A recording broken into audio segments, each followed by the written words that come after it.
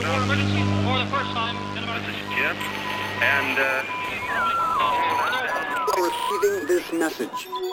We are Ken Jennings and John Roderick. We speak to you from our present, which we can only assume is your distant past, the turbulent time that was the early 21st century. Fearing the great cataclysm that will surely befall our civilization, we began this monumental reference of strange and obscure human knowledge. These recordings represent our attempt to compile and preserve wonders and esoterica that would otherwise be lost. So whether you're listening from an advanced civilization or have just reinvented the technology to decrypt our transmissions, this is our legacy to you. This is our time capsule. This is the Omnibus.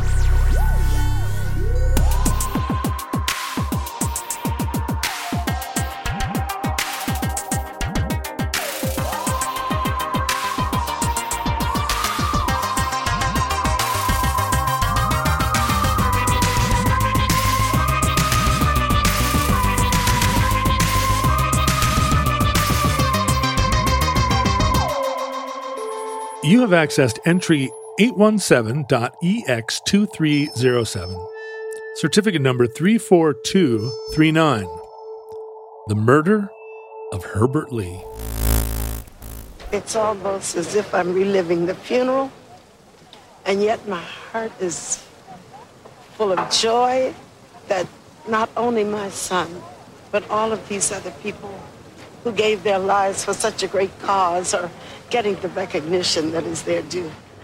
Kind of a sideways way to get into this, but have you ever watched a TV show where...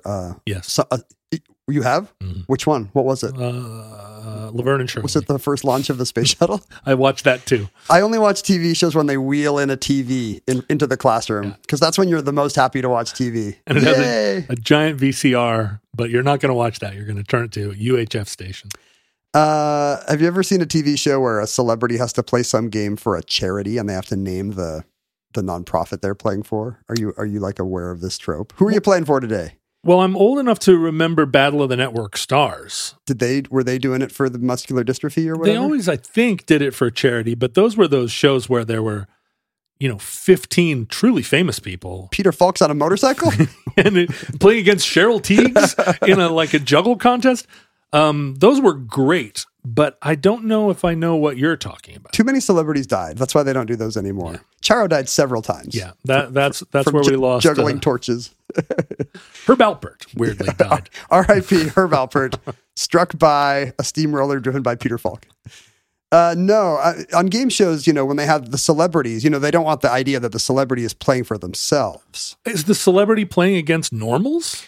Sometimes the celebrity is a partner, but typically this is like a special week where primetime stars are playing Family Feud or, Beltway types are playing Jeopardy. But they're not just playing against somebody that just drew their number came up. You're on Jeopardy this week. That would be funny. That would be funny. Yeah, I think Jeopardy would actually be better if it was always just contest winners. It's just a sweepstakes. Oh, look, Carol from Knoxville. You're on Jeopardy. Good luck. And this, at one point, I became the first. This happened to me, and I got the behind the scenes look of becoming the person who has to say to the game show host, "Yeah, I'm here for for UNICEF or whatever." And what were you there for? Well, that was the problem. It's like a real existential crisis to decide what your charity is. Well, because this is it, right? You're going to be remembered forever. You get one shot. I mean, it's all the nightmare of picking charities in your real life, which is. There's so many good causes, and lately it's really like, what am I angriest about today? Is it Dobbs? Is it the ocean levels rising? Is it cops shooting black kids? And it used to be a question of which charity spends the least amount of money on overhead. Do you remember that phase? Yeah, well, there's some level of that where you can still go online and find all these charity rankers that are like, this place doesn't overpay its executives. It must be good. Yeah, right, exactly. There was something my mom used to give to the Red Cross every year, and then one time she saw an article where they don't need it. It seemed like they were 70% of the money was going to keeping the offices open or something, and she felt betrayed. The Red Cross just takes your blood. They just take that money and waste it. They're just drinking that blood, probably. No, I'm sure the Red Cross is great. But yes, I remember that same news cycle. It seemed like it was one of those 538 era of What if data quants tell you you're doing everything wrong, including giving blood wrong? Right. Yeah, I remember that. So there's some level of that, like, oh, you want somebody, a really efficient charity. And also, if you're going to announce their name on primetime, maybe don't do the Red Cross because they don't need the visibility. Right. But also don't do a charity that 2 years later turns out to be like a scam or a front or something bad. Right. And one thing I had not considered was that the television show does not want you to pick anything that interesting. Like their nightmare is somebody getting up and saying, I'm giving my money to ACT UP. I'm here for the National Right to Life Foundation or Abortion Access Fund. Like, it doesn't even matter which side it is. Right. And so the show sent me over a list of approved charities. And it was the most, like they sounded made up. The Ocean Project, the Nature People. It sounded like the fake charity from Seinfeld. Wheat Bran. I'm playing for the Human Fund. It really was stuff like that. Like nobody's against, it was like Toys for Tots or National Big Brothers Big Sisters. Could you do a veterans organization? Exactly. Yeah, exactly. Wounded Warriors. That's the kind of thing the network is hoping because, then the whole audience is like, I hope he wins for those wounded warriors. And so So you looked it up and down and you were like, not into veterans, not into the ocean, not into the forest. They were all equally good, but they just seemed like they were pablum, They were just chosen to be non-charities. And I would have chosen the Earth People or whatever. What can you say about that? I loved when they did the Super Bowl halftime show in 1971. I love the Earth People. No compromise in defense of Mother Earth. Yeah, exactly. I picked what's worse than Greenpeace? What's some total monkey wrench? Yeah, that's what it would be. Eco charity. I forget what that was called. Earth First. I was a card-carrying member for a long time. I'm playing for Earth First, Pat Sajak. Pat walks off.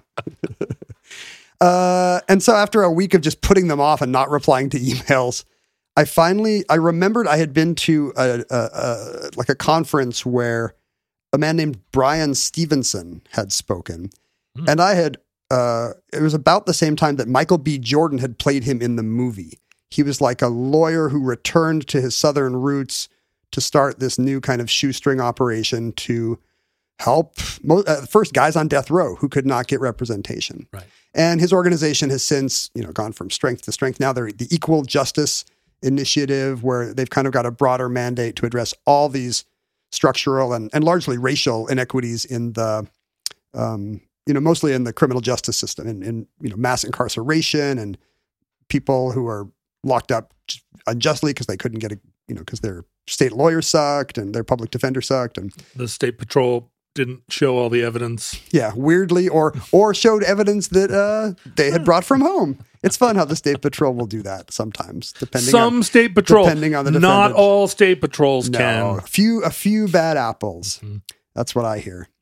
But anyway, it was just a remarkably inspirational speech that kind of told the history of race in America with our for-profit criminal justice, the incarceration system we have today, the prison system we have today, just kind of as a natural line going back to Jim Crow, lynching, all the way back through history. Wait a minute. The EJI was not on the network's list of approved gentle charities, surely. It was not, but you didn't have to pick from the list. It was like, hey, you haven't gotten back to us, so this will help. Good. Here are our top 15. What about UNICEF Easter Fund or whatever? So you'd just seen him speak and you were inspired. Yes. And one thing I didn't realize, I talked to him briefly after because we wound up at the same table with him at this thing. And one thing I didn't realize from talking to him is that, his organization has now runs this kind of massive museum, civil rights memorial complex in Montgomery, Alabama, where they're headquartered. And Montgomery is now like... I love that you say Montgomery. Sorry. What should I say? No. I think that's probably right. Montgomery is probably what... Well, I don't want to sound it like some fading Southern belle either. Is that problematic? Here in Montgomery, as it was. We're going to get letters, of course, because we have lots of Alabama listeners, and they'll explain how to pronounce it. It's like when maybe, we probably don't pronounce the T. Yeah, Montgomery. That's what I was going to say. You know how Toronto gets mad if you don't say Toronto? Yeah, but apparently that's not right either. What? Apparently you're not supposed to say the first O either, Toronto. I don't say either of the T's. I just say Arano. Arano. Maybe that's it. Because, I can't remember which T it is you're supposed to elide, so I just get rid of them all. It's T''R''A''N''O. Aren't Canadians supposed to be like ahead of us, advanced, more connected to precise European speech? No. They're ahead of us in the sense that they're eliminating all unnecessary letters. We still have 26 letters like chumps on this side of the border. But they can't get rid of Q because Quebec would complain. We're trying to get rid of Q, though. Quebec would quibble. It'd be Quebec. It would be Quebec. Yeah, that's right. So Montgomery, however you say it, is now like a real, it's maybe the most important stop on the civil rights tourism trail. There's stuff to see, and white and black travelers alike stop to see. And as he described this museum, his National Memorial for Peace and Justice that he started, it sounded less like a civil rights monument and much more like the narrative he had given in his after dinner speech, which I'm sure is the practiced thing he often gives to moneyed white audiences to make them reach for their checkbooks. And it totally worked in my case. And I'm sure many of the other guilty liberals in the room. They're reaching for their checkbook so fast. They're like, I'm one of the good ones. I'm one of the good ones. It's bouncing out of their hands like a cartoon character. Me.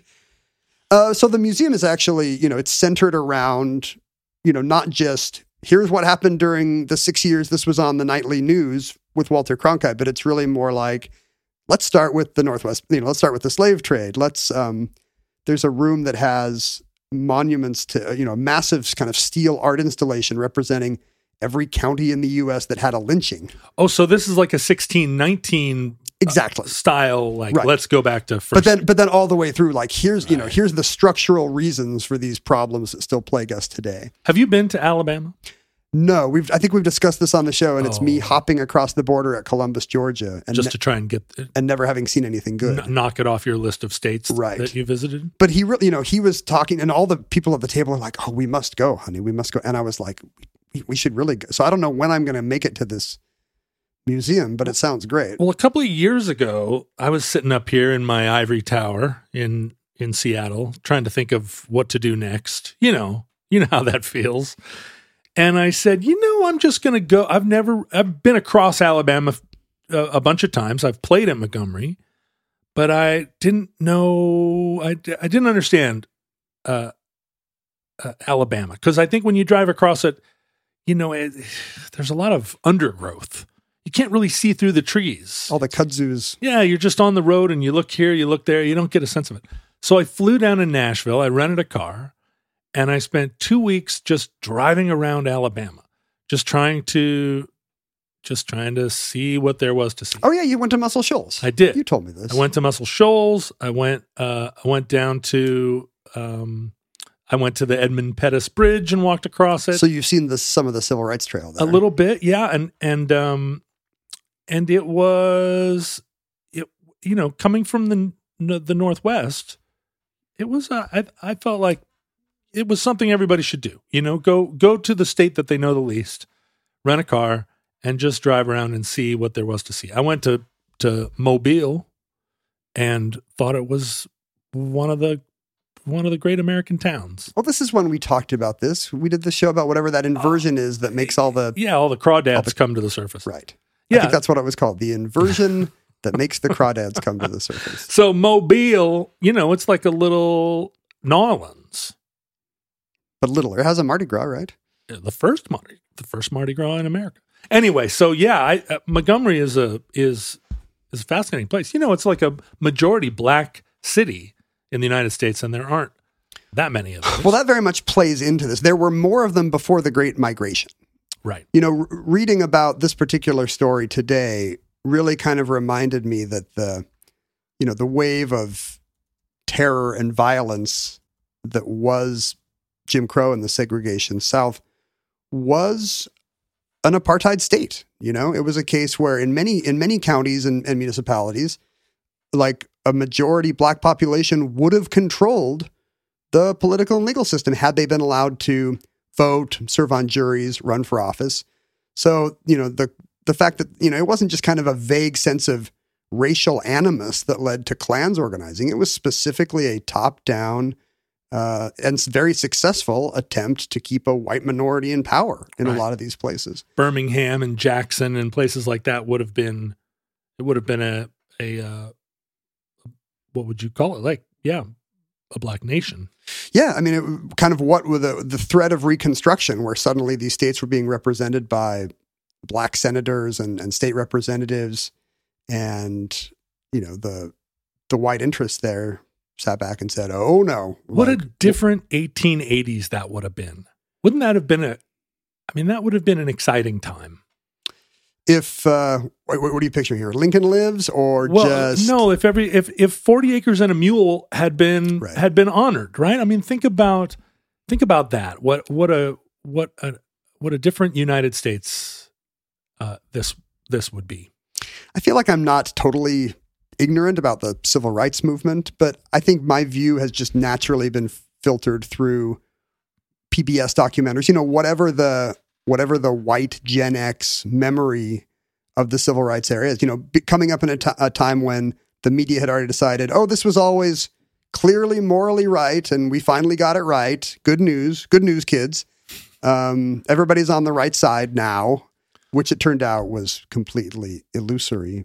But what was interesting in the late 80s was that the Black Power movement that came out of sort of the feeling the Spike Lee era. Yeah, that all through the 70s, the civil rights movement had been undermined by the FBI and the introduction of crack cocaine and a lot of conspiracies around it, but also a real feeling that too was a missed opportunity. The passage of the Civil Rights Act and the rise of the Black Power movement again threatened powers that be and were undermined the same way that the CIA was undermining Central American governments.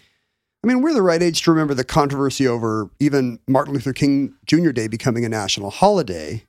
I'm not going to Arizona. And by the time I get there, that's a different story. Something will happen. I don't think Glenn Campbell was particularly concerned about national holidays.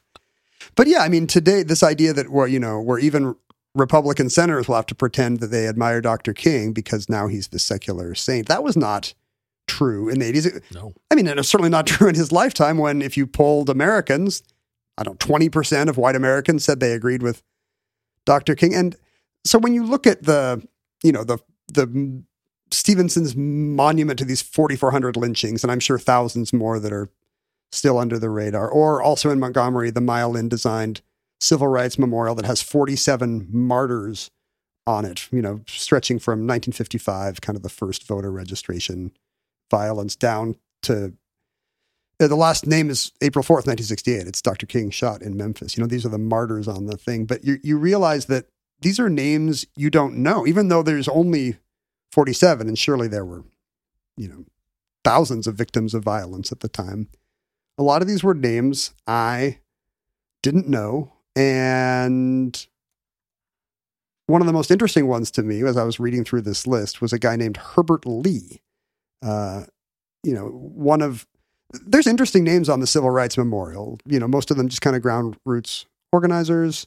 Some of them, some white people, not just the students you expect, the intellectuals who drove down, but just Southerners who had their own quixotic campaigns for equality, whose neighbors hated them, or French, overseas journalists who got shot by a spare round at James Meredith protest or something. The one in particular, this and presumably Medgar Evers and Emmett Till, and the big names, but you realize how few of the big names like, oh yeah, Medgar Evers and Emmett Till, and then you're like, and then those two other guys, those Freedom Rider guys with Till, and right, like our view of the civil rights movement today is not. And when I say our, I mean, I'm specifically speaking for me, kind of a middle-aged white guy who's mainstream American media generated documentary film version of history. And how maybe different that would have felt from life on the ground for people who really were living through this reign of violence in an apartheid state. And maybe, and this is naive of me to kind of have an epiphany about this, because I'm sure many black people in America feel like they're still living in that kind of war zone. But Herbert Lee's case was interesting to me because, first of all, he was killed in broad daylight by a Mississippi state representative, by like a member of the state house. What? Right? Like, how have we not heard? How have we not heard of this case? Mm-hmm. And then second, Lee and the state representative, one E.H. Hurst, were childhood friends. Oh my God. Who had grown up together and played together in the setting of our story, Amite County, Mississippi. Now, our kind of top level down, national correspondent on the street, newsreel view of the civil rights movement, privileges a certain view. Maybe the ministers are very prominent, and that was the civil rights movement was a confluence of lots of different interests. Certainly, you had the moral voice of the movement, these religious speech makers who, from their pulpits, would invoke Jesus and Gandhi and preach nonviolence. And this was pre Malcolm X and Nation of Islam, right? I mean, radicalism. This is as the movement begins in the 1950s, right? But you also had, as we've mentioned on the show before, the black servicemen coming home suddenly. Right. In Mississippi alone, 90,000 African American men come home expecting the kind of autonomy they had in the war, in the service, and the status of heroes that they would deserve at home, only to be sorely disappointed. And then you had what you might call the middle class interests, the NAACP, these well-moneyed organizations that were in the courts trying to get the decisions to go their way and were well funded by northern white liberals as well as middle class blacks all over the country. But I mean, the fourth group was the people who were actually there, the ground level organizers. Somebody had to get a bunch of neighbors together and say, look, this is scary. And I know the Klan meets half a mile that way on Thursday night, but we're going to try to register to vote in the fall. Or, who has a car, who can drive people to the polls, or, just the local scary stuff that had to happen. And was there a secular organization that was, or were all of these like ad hoc in the community? There's going to be 6 of us are going to invent a way. There were organizations. I mean, our story today is going to involve SNCC, the go on SNCC, the Student Nonviolent Coordinating Committee, I believe. I've never heard it called SNCC before. I think it's usually in the if they wheel in the TV to show you the PBS documentaries, I think the members at the time called it SNCC. Huh.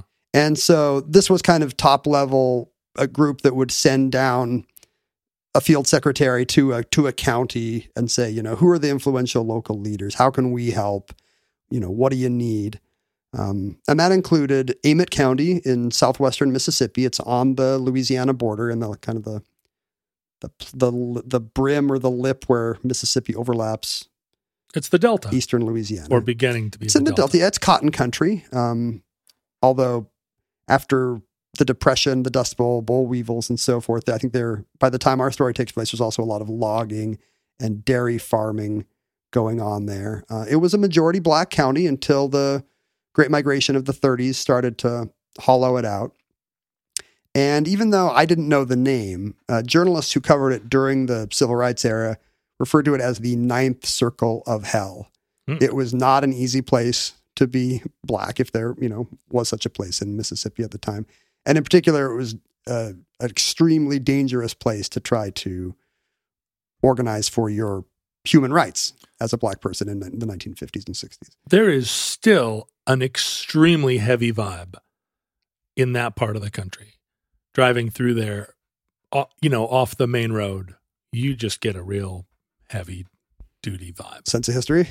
Well, and continuing attitudes? Yeah, it just feels like, I don't know, there are places in America where you don't go up a unmarked road, and it just I don't know, there are little sections of the country that just feel like, well, the vibe here sure changed.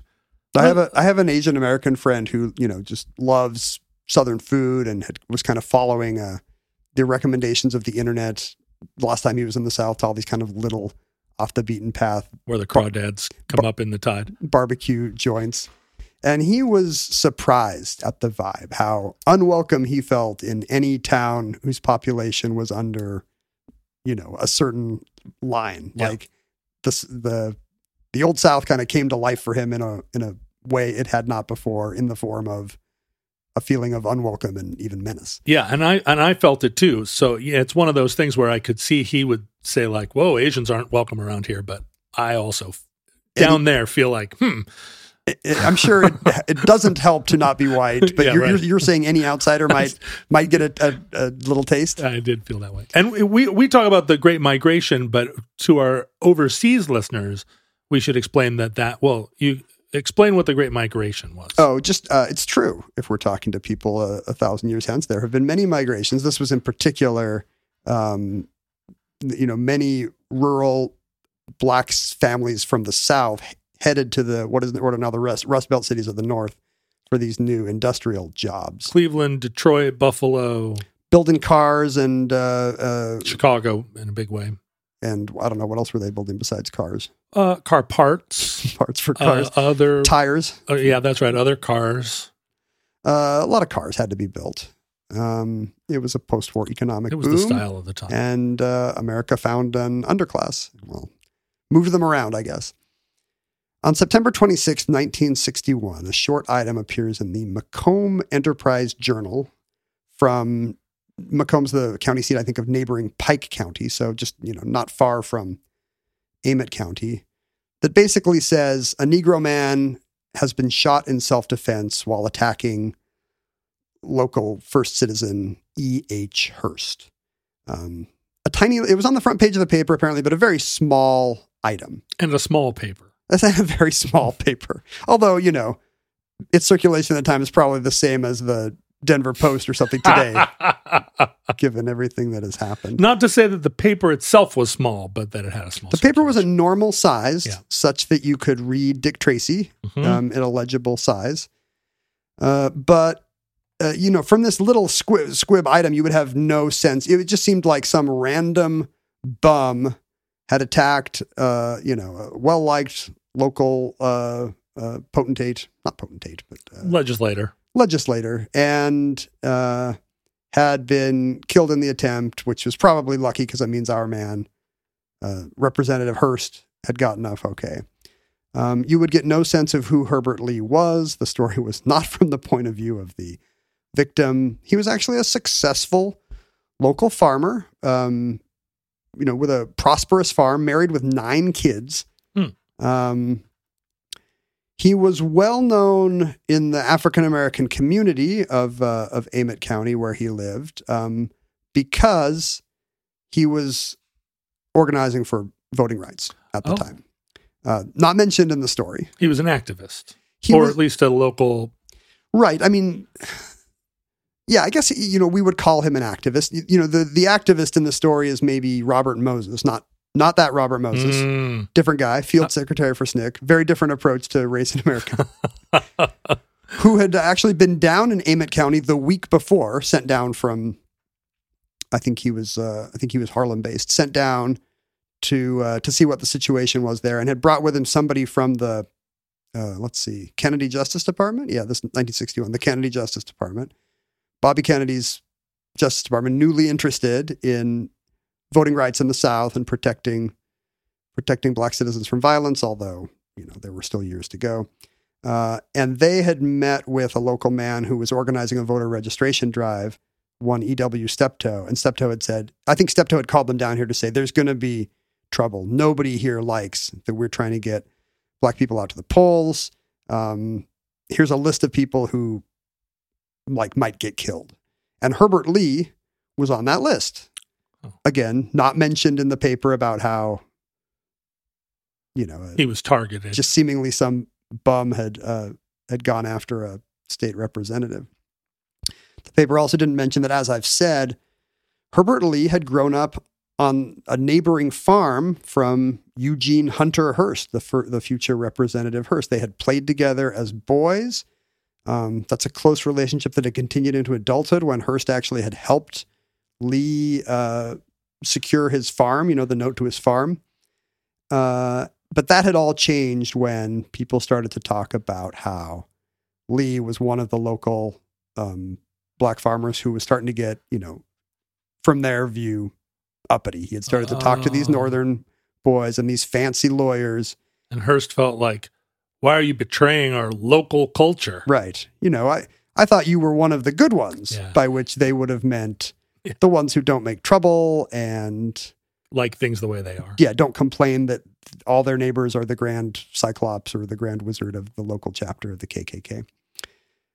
What had happened the day before, and there's a dozen witnesses to this killing that took place in broad daylight, so there's some general agreement on the facts.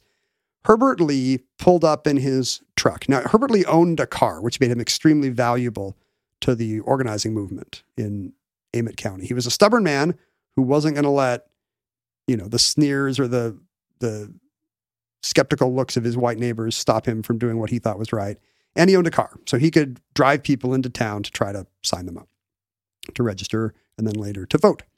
That's a valuable asset. Not a lot of the black farmers in the area owned their own cars or trucks. I mean, it's the same with me. I'm a stubborn man and you own a truck. And I own a truck, and I won't let my neighbors tell me what to do. So I can relate. I think the resemblances might end there because because you do vote. Yeah. But nobody's threatening the lives of your family when you do. No, that's true. We have mail-in voting here in Washington. Which is great. Yeah. They did not in Mississippi in 1961. Or now, right? So he pulls up to the Westbrook Cotton Gin with a truckload full of bales of cotton to gin. Yeah. Whatever that means. He's got the raw cotton that has been picked on his farm, and the cotton gin processes it and picks out the seeds and whatnot. And makes it something you can sell. Gins it up. My vague memories of Eli Whitney from AP US History. As he gets there, a truck pulls up behind him without, I think, the accounts vary on this that I've read, but most of the accounts seem clear that this truck does not have any cotton, and yet here's Representative E.H. Hearst, a prosperous local farmer, pulling up right behind Lee. The suggestion may be that he knew where he was going and has been following him there. Boxed him in. Walks up to the cab of Lee's truck, and what witnesses describe as a discussion soon turned into an argument. The account that later comes out at the inquest is that Hearst wanted a debt repaid, that he said there were $500 that Lee owed him, probably related to the purchase of the farm, that had never been repaid.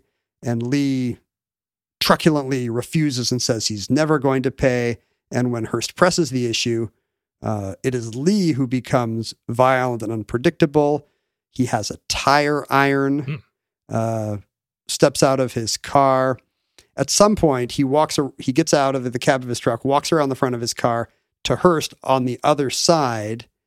And Hearst has walked over to this truck, a man of peace, but he has a revolver in his waistband. As you do. State representative. He says it's because of a recent conflict with a neighbor. He has led him to carry a revolver everywhere. And the fact that Herbert Lee is so belligerent and now has a tire iron causes Hearst to put up his left hand to ward off a blow from the tire iron, at the same time taking the revolver out of his pants with his right hand, hitting Lee on the head twice with it.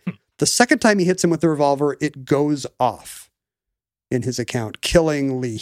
So he doesn't even mean to pull the trigger on this guy, his childhood friend. He was just using the gun as a defensive He was just clubbing him with it, and somehow the gun went off and a bullet entered Herbert Lee through the, I believe, left temple, killing him. He falls down on the street dead, where he will lie for hours, for the most of the day, as is often kind of a telling detail in stories of this kind from the Jim Crow era. The body of a black man just lying in the street.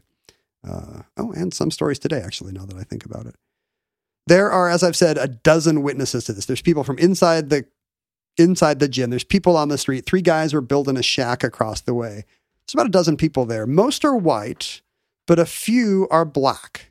A doctor, somebody from the local coroner's office, shows up and declares Lee dead on the scene. And then the most powerful man in the county, who represents the county and the state representative in the state legislature, is standing there with the revolver that fired the bullet that killed the man in the street.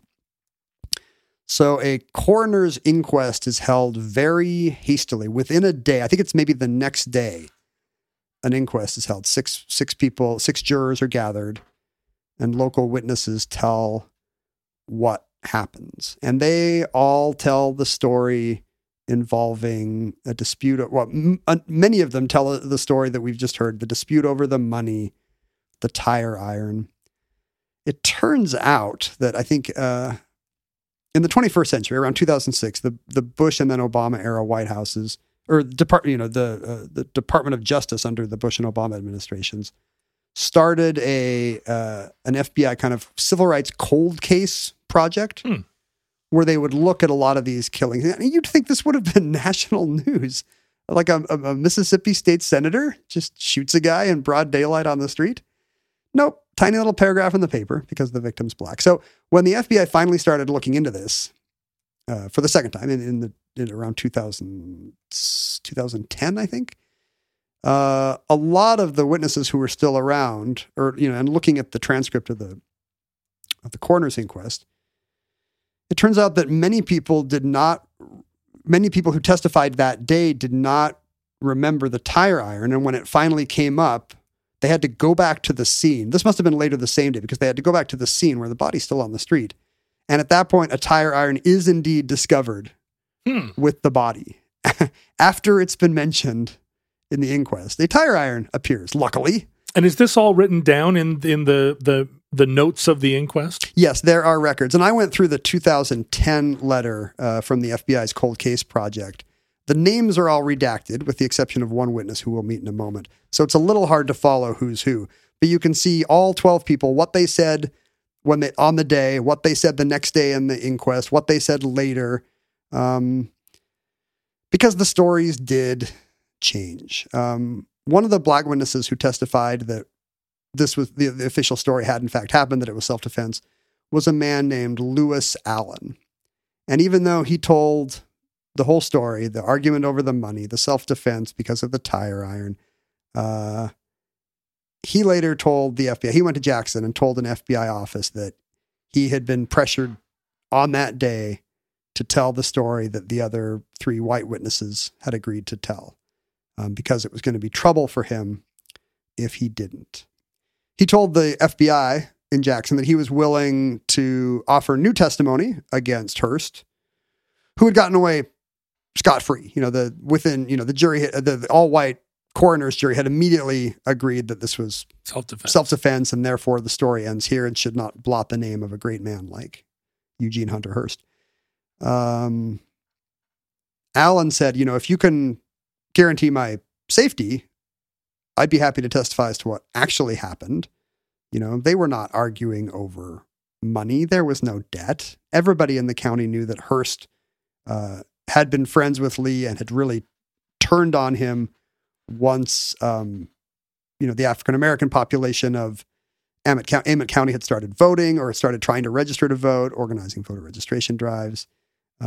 Everybody knew that Lee was in trouble. And Lewis Allen had been had been in these meetings as well. He'd been sitting in all the same farmhouses talking about how to get more black names on the voter registry. And the FBI said, yeah, we can't guarantee your safety. You should testify as to the truth, but what are we going to do? And Allen, in fact, decided not to testify because makes sense. His life would not have been worth a plug nickel. And in fact, the ending of his story is actually particularly sad because after Hearst was found not guilty and he decided, there was not even a trial, Allen decided not to say anything. The word did get around that he had gone to Jackson, that he had, apparently everybody knew what had very likely happened and nobody cared. Right. And everybody just wanted the story to stay the little single paragraph in the paper that it had been. Well, they cared enough to not want it to be investigated. Exactly. Yeah, exactly. They knew as long as, what happens in Ammett County stays in Ammett County, we're fine. If Bobby Kennedy's goons start looking into this, well, that could be trouble. Now, what's happening in the civil rights movement at this time? Other places? Well, 1961 is I mean, this is all a pretty new movement. The very first Woolworths sit-in in North Carolina was in early 1960, so just a year and a half ago. You know, if you think about the things that happened to us a year and a half ago, it just seems like a blink. So this was all happening very quickly. This was like Freedom Riders. Yeah, the first Freedom Riders came down in 1961, so just a few months before Dr. King is joining sit-ins and starting to there's starting to be protests at whites only businesses. To tie this into things we already know, Medgar Evers is, I believe, is present at Herbert Lee's funeral. I believe is one of his pallbearers. Oh, wow. Okay. And he has a year and a half left to live. He was at the time, again, one of these local Mississippi black citizens who was, very involved in registering locals to vote. 62 is the protests over James Meredith after the Supreme Court. The first Supreme Court decisions are starting to come down that, the federal, because of interstate commerce, the federal government has broad powers to strike down segregation laws. Mm-hmm. But it's crazy how much of this happens within a period of just a few years. I mean, from that Woolworths counter to letter from a Birmingham jail is like 2 years, less than the length of the COVID pandemic to us. Almost no time at all. It was a real sudden sea change. And in the middle of it, in Amite County, Mississippi, a state legislator got away with killing a man in cold blood in front of a town full of witnesses in broad daylight, pretty much high noon. And it worked. It pretty much ended the voter registration drive in Amite County. Whoa. Like this is a tactic that local Klan groups and other white interests perpetrated because it worked. They could keep the voting registers all white, even with a Kennedy in the White House and a Kennedy in the Justice Department, right? As long as they, showed at the local grassroots level that they still had the power through a reign of violence and terror. And Lewis Allen, the man who knew what really happened and had thought about telling the feds, he continued to be harassed. He got so much trouble at home that he was planning on heading north. And the day that he had his truck packed to go, he was killed outside his house. Oh, wow. He and Herbert Lee are both found on the Civil Rights Memorial in Montgomery today. Allen's murder was never mentioned or was never investigated until the 1990s. And in fact, so much of what we're discussing today, just like all these other grassroots active violence in the 1960s South, a lot of this is just stuff that was exhumed by, academics or cold case researchers during the Mississippi burning era of right. Looking back. You're right. When Byron Della Beckwith was actually found guilty of Evers's murder, and maybe somebody involved in the Till killings actually faced a trial. I can't remember. But at the time, no coverage at all. Like a conspiracy of silence kept any word of this from spreading, any more than 10 miles away from the cotton gin where it happened. The New York Times said God is dead, but they didn't say, let's look into this at the time. Well, it's just a really interesting contrast between what everybody else in America was seeing on the news, kind of seeing it in kind of an abstract, high-level way. What will the court decision be? Just regular American dads holding a beer and stroking their chin and saying, well, I don't know about this Dr. King, where the conversation would be how much of an agitator or a communist is he, or will you say, well, he means well, or, well, of course I'm for civil rights, but... Yeah, this was the go slow era, right? Like, let's not rock the boat. Right. We're not ready for this. Like, we're going to have cities burning if we actually go with what these people want. A common critique today. Right. Yeah. I mean, we're kind of in the go slow era today on many issues, or even the go backwards era. But just the contrast between that and what was happening on the ground, where literally dozens of people that even today you and I have never heard of were just getting killed in cold blood, and therefore successfully chilling regional civil rights for a generation. Right. That just must have been a very different experience than how the country was seeing the civil rights movement. Yeah, there must have, all of it must have contributed to a kind of tipping point, right? There, within the Black movement and its white allies, there had to have been an awareness, a general awareness that gradually turned into the much more vocal and militant mid-'60s civil rights movement that started to step away from the Gandhi-like nonviolence and move into a more sort of active fight. I assume it was cases like the Herbert. I mean, the thing about the Herbert Lee case is it's insane, and we've never heard of it. Nobody's ever heard of it. I mean, not nobody, but it's a footnote. Whereas, the brave thing that Emmett Till's family did was make sure that he was, laid to rest in an open, he was an open casket at the funeral, at the services. Look what they did to my boy. Right. I think a glass topped coffin actually specifically made for that purpose, just so America could not look away. And so finally, one of these stories of brutality bubbled up high enough that it started to change minds. Right. For the only reason that you couldn't look away, right? I mean, it all seems so clear in hindsight that not just the factual truth, but the moral truth was so obvious. And then you look at polling from the time, and to those people, it didn't seem obvious at all. Yeah, there was that the normalization of the idea that if a Black person attacked a white person, it was not two equal human beings in a dispute. But right. Even if the dispute was not clearly, even if there wasn't one person who was clearly the aggressor, still the Black person was at a disadvantage, and that's we see it today too. But it's interesting that he made a kind of Trump-like defense. If I did shoot him, it was in self-defense, but I didn't even shoot him; it was an accident. Right. All the little hedges. Yeah.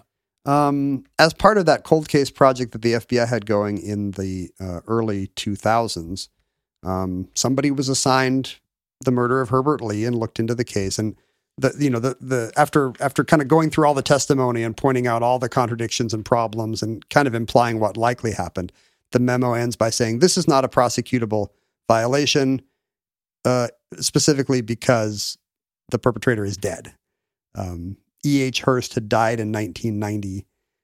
So somebody was just crossing all the T's and dotting all the I's here. But the result of the memo is to say that, we can't prosecute this because the man we would prosecute has been dead for almost 20 years. Right. But it's good that it's in the record, I guess, just as a pro forma, even if it was just a pro forma thing, because there's no statute of limitations on murder except if you die. Yes, that always ends the statute of limitations. Westbrook Cotton Gin is still there. It's the last surviving cotton gin in Amite County and is on the National Register of Historic Places. Is there a memorial? I don't believe so. I don't believe that its status on the National Register of Historic Places has anything to do with the Herbert Lee murder, which is, it's just the tragedy of the whole thing, that this kind of thing was so commonplace that a state representative shooting his childhood friend over, what he saw as black agitation, was such a common thing that nobody batted an eyelash and everybody stayed quiet for 50 years. It's what makes the 1619 Project so like crucial, right? The just the introduction of the other side of the story into the narrative. And it's so funny that it's controversial.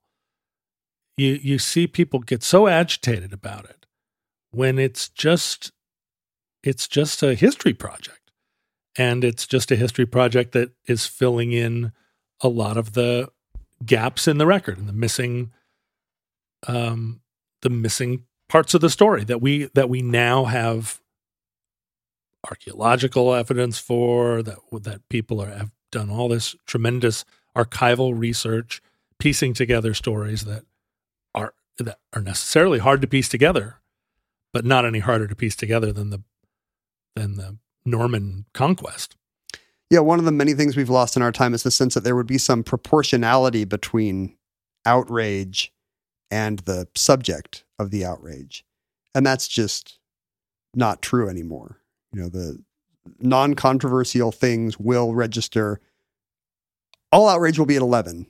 And Right. non-controversial things will receive that 11 level outrage if the right talking heads tell everyone to be outraged about it. It has no connection to the actual merits of the argument or as you say, the morality of the sensibility of the issue at all. Yeah, right. It's not necessarily political in the sense of it having an ideology. Yeah, it's not ideological. It's just like here's the story. Like it turns out all the things we thought were non-political actually are political. Yeah. If your politics is I want to troll the other guy. right, or to deny history, right, which is a weird stance. I thought this was, Omnibus has not really dipped into the civil rights movement for the obvious reason that maybe not obvious, but I don't know, maybe not the right storytellers for the era. But like this seemed so perfect, like an amazing story lost not by coincidence, but by conspiracy. Memory hold for no reason. It's a famous adage about the Civil War that it was brother against brother. I had a AP history teacher in high school who had long passed the point that he was an effective educator and was just an old nut that had tenure. And he used to say, it was brother against brother. He said, I don't know. We didn't study the Civil War all year, but he said it like 50 times in the course of a year. Did you always write it down in your notes? Yeah, Brother until it became brother. his catchphrase. But it's absolutely true. I mean, even now, QAnon is brother against brother. And this incident you're describing was in a way brother against brother. Yeah, it's funny about the small scale of it. You think about these cases of, faceless guys dragging people out of cars on highways at night, but they all lived like, a mile and a half that way. Yeah. They all knew each other. Their whole lives. It was neighbor against neighbor, and it was a reign of terrorism. And that concludes The Murder of Herbert Lee, entry 817.EX2307, certificate number 34239 in the Omnibus. Futurelings, in the unlikely event that social media still exists in your era, it is garbage, and get as far away from it as you can. Unless you're following Ken Jennings on Twitter, although you've really stopped putting your best material there. Saving it for the show. There was a time when you were, firing both 6-shooters every day. I think that was just more like a lower barrier to entry. Yeah. Like, hey, I had a thought. I'll just tell 400,000 people on Twitter. I've only recently started to make comments again, and I shouldn't do it, but it's all my dip comments. your toe in the water. Why not? What could go wrong? All my comments are on sites that are talking about the war in Ukraine, where I'm like, well, that seemed like a bad bad strategy for that tank commander. Lol. If only they'd listened to you. And then I quickly moonwalk out of there. But you can see my pathetic attempts to be friends with everybody again at John Roderick, at Ken Jennings, at Omnibus Project. You can email us at theomnibusproject@gmail.com. You can hang out with other Futurelings on Facebook and Reddit and Discord and TikTok and Twerk and Squeak and Squonk, wherever Futurelings are. Yeah, OnlyFans probably. OnlyFans. Oh, I should start an Only Futurelings fans page. Yeah. How naked do you think I could get before my donations dropped off? Like there'd be a certain amount of titillation, people putting money into my OnlyFans as I was like, I took off my scarf. Taking off your bucket hat. Took off my hat, took off my shoes. But there'd come a moment where people were like, that's enough. And I'm just wondering what that sweet Let's spot find out is. for science. What is the Roderick point? The Roderick point. Everybody and everyone has one. Sure. I mean, there are some people don't have one. that they get all the way naked and their money just keeps going up. But for me, I think there'd be a plateau. So the point, that point starts at off the chart and then kind of it moves down as you age. Yeah. Well, but I mean, I've got a dad bod. That's a popular thing. I'm a silver fox. Yeah, keep telling yourself But that. still, there'd be a moment where it was like, nope, that's too far. Everyone should know what that number is. Yeah. You can mail us things at P.O. Box 55744, Shoreline, Washington, 98155. And, most importantly, you can support the show at patreon.com/omnibus project. Your generous support via the Patreon portal helps us keep the show moving right along. Speaking of moving right along, if there are people out there who have not donated to the Patreon hoping that the show would come in shorter, this is your opportunity. This is under an hour. Ken said today that he was going to keep a timer going on himself and he was going to end this show before it was an hour long. And I said, I doubt it. I challenge you, sir. And look at us. I'm going to do it next week too. It's a new me. I don't believe this. I don't believe you can keep it going. So if you have not donated 116 is your normal limit. If you have planned to join the Patreon but have only been held off by the extensive ramblings about the show that annoy you, today is your day. If you're here for the ramblings, please do not unsubscribe, however. Listeners, from our vantage point in your distant past, we have no idea how long this civilization survived. We hope and pray that the catastrophe we fear may never come. But if the worst comes soon, this recording, like all our recordings, may be our final word.